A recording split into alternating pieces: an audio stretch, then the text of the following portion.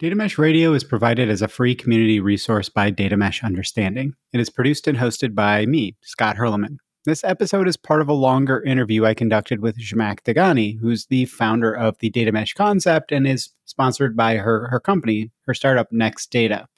The goal of these conversations is to dig deeper into specific topics rather than skimming the surface and really discuss Zhamak's view of the now and the future of data mesh.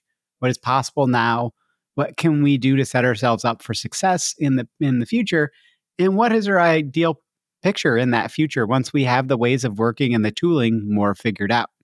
Hopefully you get some great insights as well as seeing the other side of the funny and wonderful person behind the data mesh paradigm. Please do follow Zhamak as well for more interesting insights. To keep an eye out on what she is working on. I think you'll be very interested and excited. Now, up next, I'll give a bit of my summary of the episode, so you might focus on a few of the nuanced points that Zhamak makes. Sometimes she says some things that are kind of like a picture, right? Worth 1,000 words in and of themselves, even when she says one sentence. So with that, let's go ahead and hear some fun music, and then we'll get into that summary.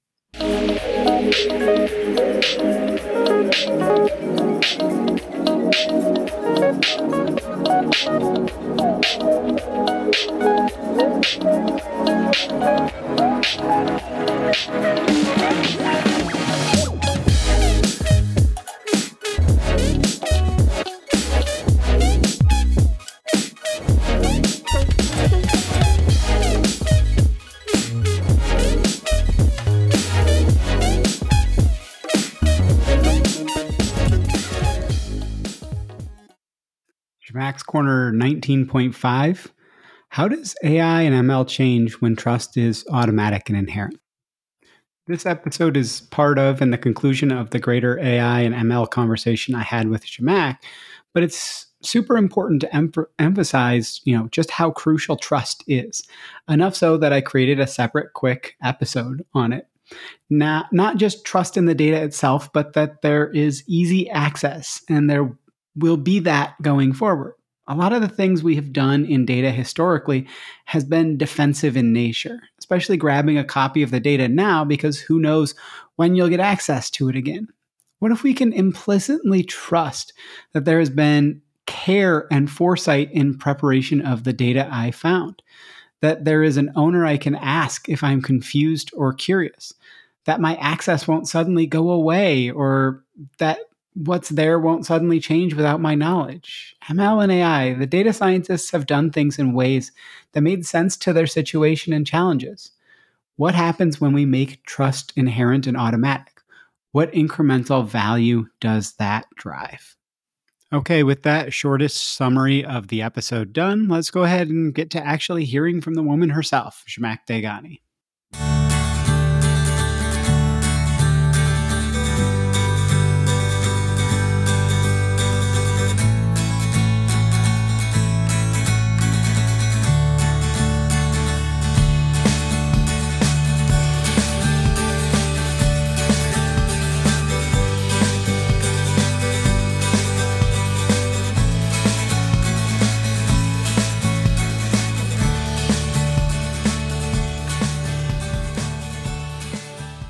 Right now, by default, data scientists or any other data consumer, they have this posture that I don't trust the data.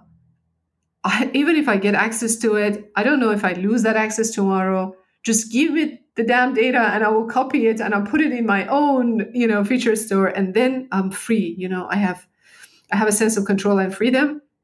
And I know that I have to do a ton of work to cleanse that data and make sense of it and make it look nice in a way that I can use it. So we've got to change that initially. We've got to create that bridge for people to trust. So give data scientists high quality data product, give them the interfaces that they want. Don't tell them you've got to go to write a bunch of SQL queries to use this data. No, give them the Parquet interface that they love. Connect the data products to the pandas or Sparks, whatever libraries they use. Get them to trust the system as a whole, so they don't have to do the extra busy work. And once that's done, and once they've seen the value of using data as a product, then they take the bar further up and say, well, we just produced this model that sits in the flow of the data, and it produces this other data drive data sets, like all this scoring that you did. Why shouldn't that be a data product? So now let's give you the tool. You don't have to do a lot of extra work, but deploy your ML model in the context of a data product and add the additional rigor and discipline of sharing the metadata to make your data understandable and so on, and plug into the rest of the ecosystem. I think that's probably the path that I see, or I at least have seen, work.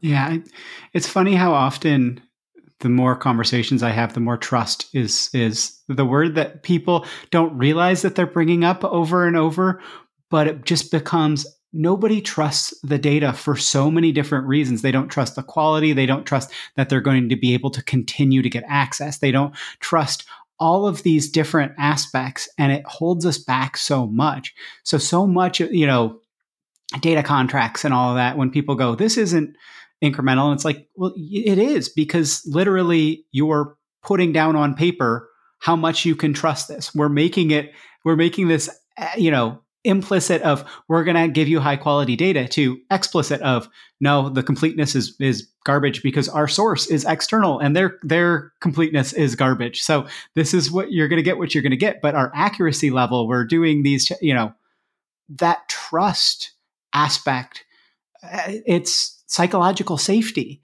right? When we look at what are high performing teams, like everybody that's done research on this, high performing teams have the most psychological safety. So if we want to use data well, we need to create psychological safety around it. And how is that such a nobody's talking about psychological safety of what data I can use? And it just feels like that comes through all the time.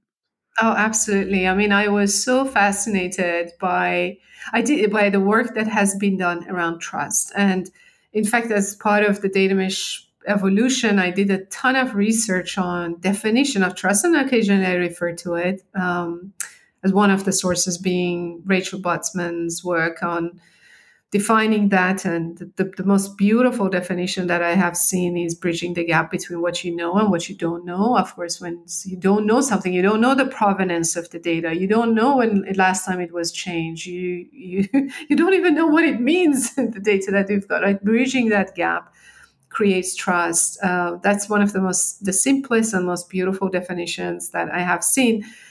And it has been applied in many different disciplines, in the discipline of identity, like how do I trust that you are Scott, and and the fact how now I'm going to go down, the rabbit hole of decentralized identity, which is another passion of mine, but currently shelved. But yeah, so I think it has appeared in many aspects of our industry when we have to absolutely revisit it. And in the data space, and I'm really heartbroken when I hear these kind of solutions for data mesh, which is just a smear, a facade, or a glass on top of all the mess that exists, right? Do data pipelining the way you do today. Do data ownership the way you're doing today.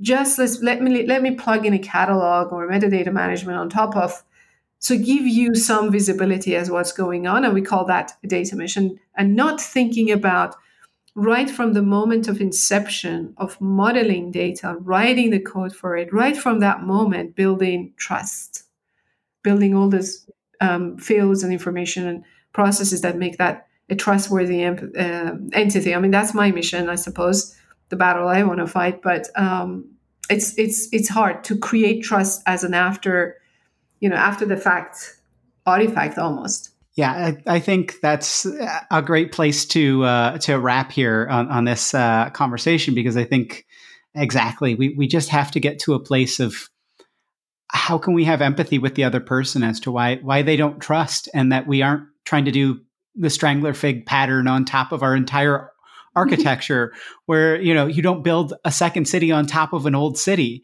right? You say, okay, we're going to start fresh, because if the foundation isn't there, you just keep building on top of it to extract that value. It's just you're just creating more and more chaos for yourself when you finally do decide to kind of get in there and fix it. So I really love that approach. So, but Zhamak, thank you again so much for your ever amazing insights and just, you being you. So thank you so much.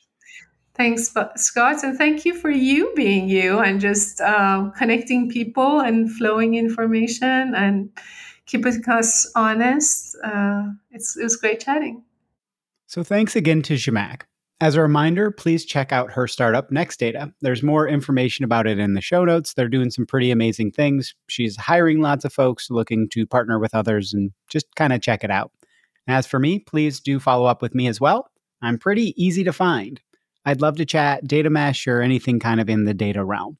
Check out datameshunderstanding.com for more information, some useful resources and things as well. And Zhamak and I both wish you an excellent rest of your day. Now, with that, let's cue that inspiring outro music.